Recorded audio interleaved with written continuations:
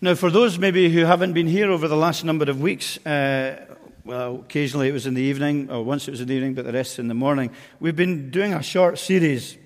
I've been doing a short series of teaching about planning and praying in our lives. So the importance of planning Christ and the gospel into our lives, both personally and as a church, and in the world in which we live, being thoughtful and positive and thinking through who we are and why we believe what we do, and praying about all of that. So it's about really thinking through who we are and being positive in seeking growth and seeking development and seeking to make a difference. Taking initiative spiritually in our lives, rather than sometimes just treading water or just being in a rut. It's that focus of moving forward, both individually as a church and also within the society in which we live. And I wanted to finish the series with two potentially controversial, well, not controversial subjects, but ones that are not often preached about. With the view of, we've looked at planning and praying our life individually, committing our lives to prayer as a church, praying for the city in which we live. We looked at that last week. And today I want to think about two issues, or I want to think about one issue, and next week another issue, that are significant for us in the society in which we live and how we deal with them as believers. Today we're going to look at abortion, and next Sunday morning, God willing, we look at how we can reach into the LGBT community with the gospel of grace and love of Jesus Christ, as it seems very often to be shut off to us because of their maybe preconceptions of the gospel and sometimes our preconceptions of them. So it's really about, today it's about the whole subject. And I recognize it's a sensitive and a difficult subject really to speak about. The title was The Wee Ones and Christ. And I made that title, but I didn't realize till this week that the Latin for little ones is fetus, or fetus is the Latin for little one. So the wee ones, the Scottish version of that, the wee ones, the little ones for Christ. And I want to think about that today as we focus our prayer life and our spiritual life as believers in the church and in the city to which we belong. Now, I recognize and I know that in the society in which we live, abortion is really a given in most circles. It's not really up for discussion in many places whatsoever, and the rights of a woman to do what she must do with her own body is seen as a basic human right. Completely normalized in the society in which we live. Now, I know and I recognize that I've only got 25 minutes. It's a huge subject. You could address it in lots of different ways. You could come at it from lots of different angles. I'm not going to do a lot of statistics. I'm not going to integrate detail in various ways. But I would encourage you as a Christian to be informed about it. It's really important to be informed, and if you're not a Christian, to consider some of the things that maybe you'll be challenged to think about today. And so my initial question is, why do we need to pray about this? Because the whole focus of this series is being praying, planning, praying into action, not praying in a kind of monastic way, praying from a distance and then just getting on with things, but praying in a positive way. But why do we need to pray? I think we need to pray because as Christians, we've got a God-centered view of the universe. A God-centered view of the universe that vitally clashes with the philosophical mindset of the day and generation in which we live. And we know that very few people care about that. Very few people care about the view that we would have of God and of God as the creator in the universe. So we need to pray about that. I think we need to pray because we need to know how to speak into a secular society about abortion in a gospel-centered way. That's hugely significant. I simply don't think shouting the loudest or condemning from the parapets is the way that we deal with issues that we find morally difficult to deal with. And I don't think we need to move beyond silence, and we need to move beyond separatist rage. And I don't have the answers, which is why I'm encouraging myself and all of us to pray. I've got many questions. I think we need to pray because we need God's wisdom to engage with society again and individuals to consider why it is seen as worthy in a sense of celebration that removing life from the womb is a positive response from a liberal and sophisticated society. And I think we need to pray in repentance. Repentance is confessing our own sins. Repent for our lack of concern for life after birth. And to be challenged about the cost of our responsibilities if we believe in the value of every born life. To repent of a careless and disinterested and insular and selfish and pleasure-seeking life that sometimes we do when there's so much hurt and pain and suffering in the world in which we live. So that's, I think, some of the reasons we need to pray, and I'm going to come back to that at the end. What does God say about human life? Now, we didn't have a reading from Scripture today because I'm going to take various readings. So it's a theme today rather than working through a specific passage of Scripture. And so we're picking different truths from throughout the Bible about this. What does God say about human life? Well, we go back to the very beginning for that, for Genesis 1, 26, 27. Then God said, "Let us make man in our image, after our likeness, and let them have dominion over the fish of the sea, the birds of the heavens, over the livestock, and over all the earth, and over every creeping thing that creeps on the earth." So God created mankind in his own image. In the image of God, he created them, male and female, he created them. That's at the very beginning of the Bible. It's very foundational for us, and it's very important for us to recognize that that's there for a reason. It's our starting point. Life matters for us in this world because God breathed life into us, and humanity bears God's image. Now, there's another 20 sermons within that itself. Whatever it fully means to be image bearers of God, it's certainly no less than being people who are morally accountable to the God who made us, who are beautifully reflective of his image, who are sentient, creative, relational, self-conscious, with a sense of a never-ending existence. As image bearers of God, the triune God, who gives and that for us gives us dignity and purpose and belonging and a propensity to worship. We feel we need to worship the living God because it's just built within us as those made in his image.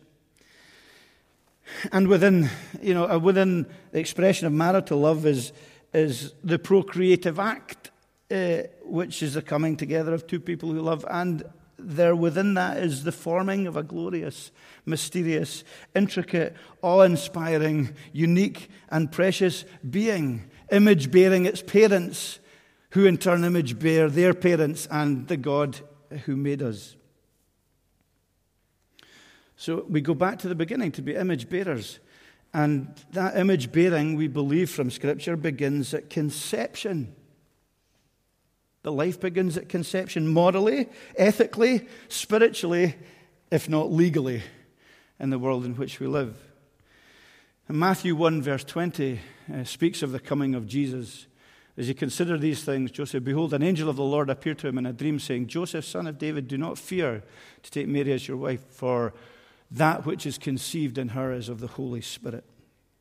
Jesus, we know from the biblical account, is conceived miraculously. But that is when his life began as our Savior, with all the mystery of that.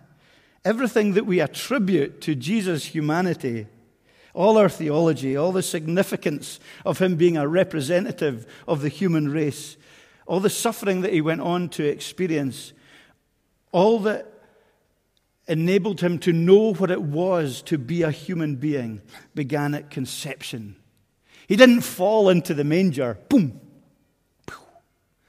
He didn't arrive in some divine chariot at the age of 30 years of age to do his public ministry and then head back to heaven. He was conceived in the womb of Mary as an individual, unique in every way.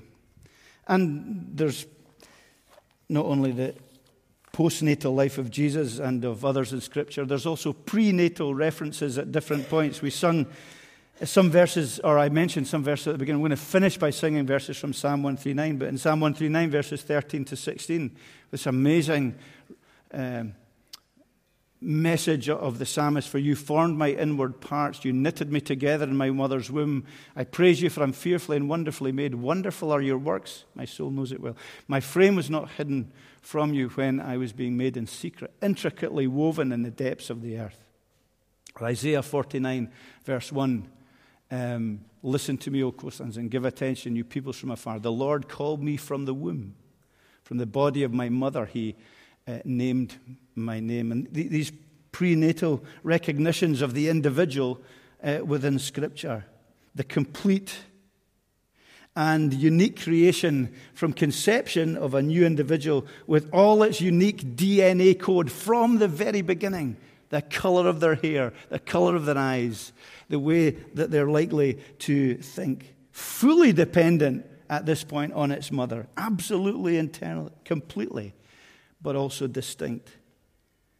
That life is not a kidney, it is not a liver, it is an individual life, fully dependent on its mother. And that conception reality, bearing the image of God seen in Jesus Christ, gives equality and value to all of human life. It gives the basis, the foundation for our respect, worth, uniqueness, the rights and the responsibilities of every human being. No matter how unpromising or unhopeful that life might appear, the child in the womb is the image bearer of God. Like each of us were in our mother's womb, the image bearer of God, that safest and most protected of all environments in the world in which we live. But when God is taken out of the equation in a materialistic world, human life is still valued, but it's not sacred. And it doesn't have this foundational reality of being made in the image of a divine being. And nothing, therefore, external on which to base our value and even our equality. There's no creator. There can be no moral accountability outside of ourselves. Where would it come from? If there was nothing except the world in which we live and nothing except the material world. So that utilitarianism, usefulness, becomes one of the great foundations. Or feelings, or whatever developed social strata and structures are based on the individual human right, becomes significant. Who decides these things? Who decides who has rights and who has responsibilities? What happens in community when these rights clash? And ultimately, why defend the weak and the vulnerable, the costly and the sick in a world without ultimate value? At the Hubert Humphrey Building dedication on November the 1st, 1977, Washington, D.C., former Vice President Humphrey spoke about the treatment of the weakest members of society as a reflection of a government. Now, I don't know if this quote of his was original to him. It seems to have been flowing about a lot of places over a lot of time, but I couldn't find any further originality beyond him. The moral test of government is how that government treats those who are in the dawn of life, the children, those who are in the twilight of life, the elderly, those who are in the shadows of life, the sick, the needy, and the disabled. I agree with that. And I think that comes soundly from biblical principles and a recognition of the image of God. So we're made in the image of God, but we are broken image bearers. We also recognize that, don't we, as Christians? That's the message of the Bible. It's the tragedy of humanity is that we have rejected God and rejected His love and His life and are under the just judgment of death, the separation from God and from life. We're dying. We're not dead, we're dying. death and destruction taint, overtake, and mar every aspect and characteristic of life that we rightly celebrate. We celebrate so much, and it's good to celebrate. And it's good to celebrate life and the common grace of God and the beauty of what we see around us. But we do recognize that celebration. And our lives are at best fragile. All of us, our lives are at best fragile. And there's always this shadow that feeds into our longing. There's a shadow we feel, or an image in life that feeds into our longing for something more wholesome, more permanent, with more meaning and belonging and identity and hope. Because death brings a despair and a hopelessness, and it's a spiritual problem. It's not ultimately a medical or a physical one. It's a spiritual reality for us. So Christians can't be, and we mustn't be idealistic in a naive way. We know we don't live in a sanitized world. We know it's not clean-cut world of happy families skipping around with sugary sweet smiles. It's a broken world. It's a world of abuse and division and selfishness and exploitation and greed and hate that infuses all the goodness and the beauty and the love that we also see in the lives that we live. So we live in a broken world. And we need to apply our grace into a broken world. The greatest danger for us is, I repeat this, making easy moral judgments from the grandstands that ignore our own broken hearts and our needs and the pain of not just our lives, but the lives of others around us who make difficult, traumatic, wrong or confused choices. We don't wag our fingers from a distance, rubbing our hands at their folly, because we know more than anyone that we are broken image bearers. Romans 3:23 reminds us of that. All have sinned and fall short of the glory of God. It's a spiritual problem. We also know that Christ brings restoration into this brokenness. That's the message of the gospel. It's the message that we preach, that we hope to live, and that we hope to put into practice in our lives.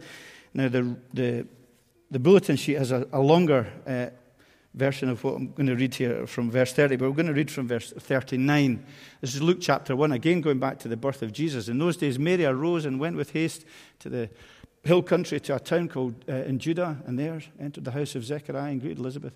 When Elizabeth heard the greeting of Mary, Elizabeth is Mary's cousin, the baby leapt in her womb, and Elizabeth was filled with the Holy Spirit.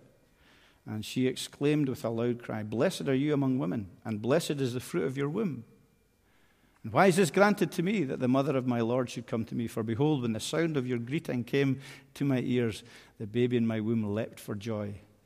Blessed is she who believed that there would be a fulfillment of what was spoken to her from the Lord."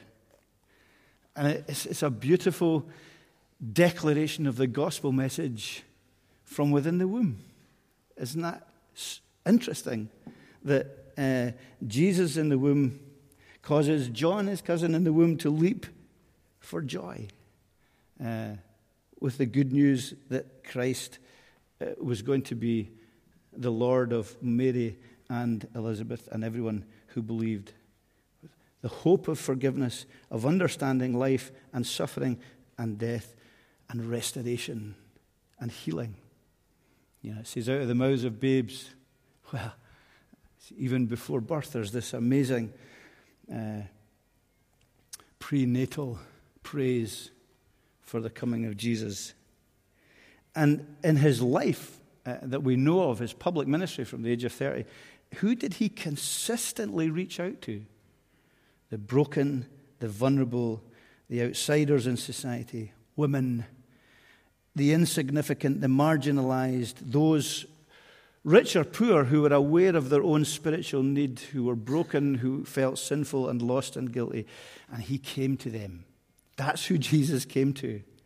And in his death, he bridged a gap that needed to be bridged. The cross isn't a hypothetical quick fix for us.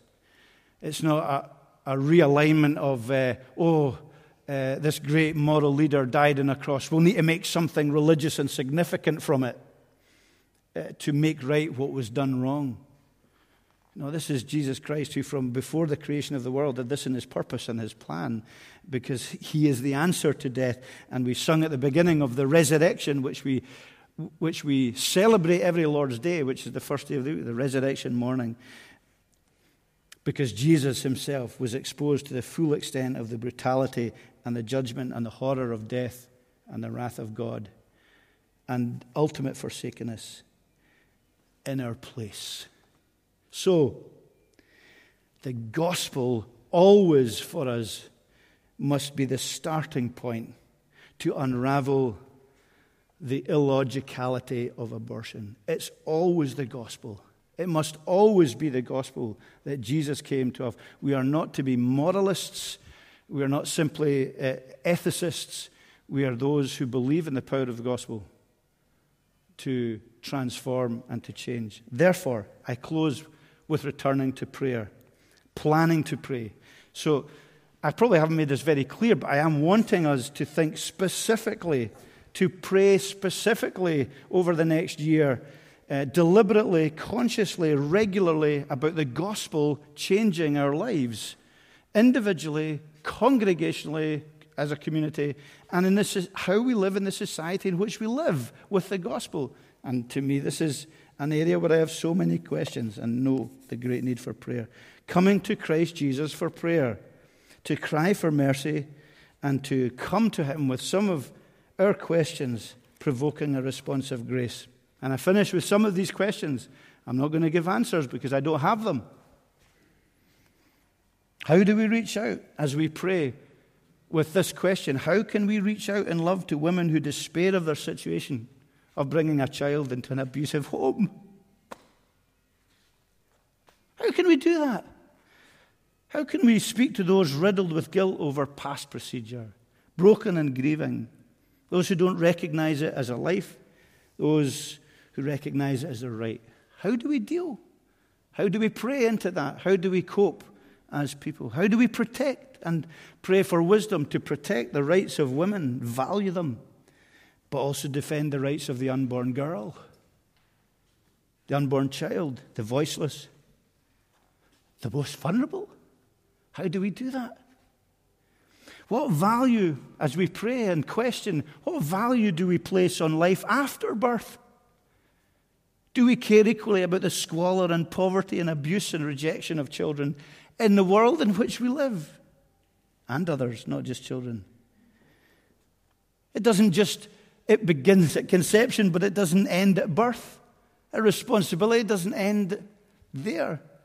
It's almost like becoming a Christian. People become a Christian sometimes. Well, that's fine. They become a Christian now. And we just leave them to go on with their life with God. It's only the beginning of the Christian walk, which is why we'll preach about discipleship for the next 6 or 7 weeks. It's only the beginning of a new life that we walk together in.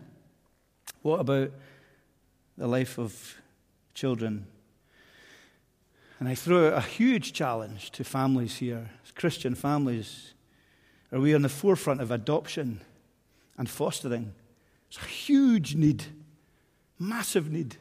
There are so few adopters and fosterers in the Highlands that children are driven hundreds of miles to the Central Belt to find foster homes because there's none in the Highlands. It's just one example. Are we as churches, are we as individuals, are we at the forefront of that great work? Do we champion? And how do we champion the great value of parenthood? The spectacular and significant value of the maternal love and the paternal care and the influence for good in the world. How do we, and try not to use, and I've tried all throughout this not to use emotive language, I've tried not to, because I know it's a hugely emotive subject. But how do we get people to consider the barbarity of the actual procedure, which is unspoken of in polite company? How do we do that? How do we get across the damage of seeing abortion as a means of contraception? How can we stop the law of unintended consequences? We see that in the world all the time, don't we? The law of unintended consequences, where people seeing people's value only in what they can offer society? Where will be the next step towards infanticide or the destruction which already happening of an unwanted sex, unwanted baby girls, and maybe in some places unwanted baby boys? How does that get stopped? And how do we rather move towards laws that aim to ensure every child born is fed, loved, secured, and provided for? How do we do that? How do we pray and support our nurses and our doctors with all the pressure to conform and perform against their ethical and spiritual beliefs in the society in which we live? Huge pressures. And how do we simply not fall into despair over this matter? We cry out into the brokenness with the love and light of Christ. That's all we can do at one level and work out on a one-to-one basis as we have the opportunity of sharing grace and compassion and believing at least that heaven is populated by at least 8 million extra souls whose lives will be taken in the womb since the 1967 Law Change Act in the UK. That's one of our hopes. And praying about how to make a difference. How do we make a difference for good and for the gospel? And it's something for all of us to consider in the light of the gospel and in the light of what Jesus has done for us. Let's bow our heads and pray. Father God, help us to live with compassion and with grace, and recognize and know our part belonging to a broken and confused and difficult world. And often we are broken and confused and difficult. We're not aloft from it. We're not separate from it. We're not looking down on it. We recognize and see it. We see it in our own churches. We see it in our own Christian communities. We see it in our own attitudes and in our own lives and in so much of what we do. We pray and ask that you would help us just in all our weakness to cry out for wisdom and for strength and for impossibilities to happen, for people to value life so greatly that it transforms and changes even the most difficult of circumstances. But we do cry to you, Lord, because we don't have the answers. We certainly don't have all the answers.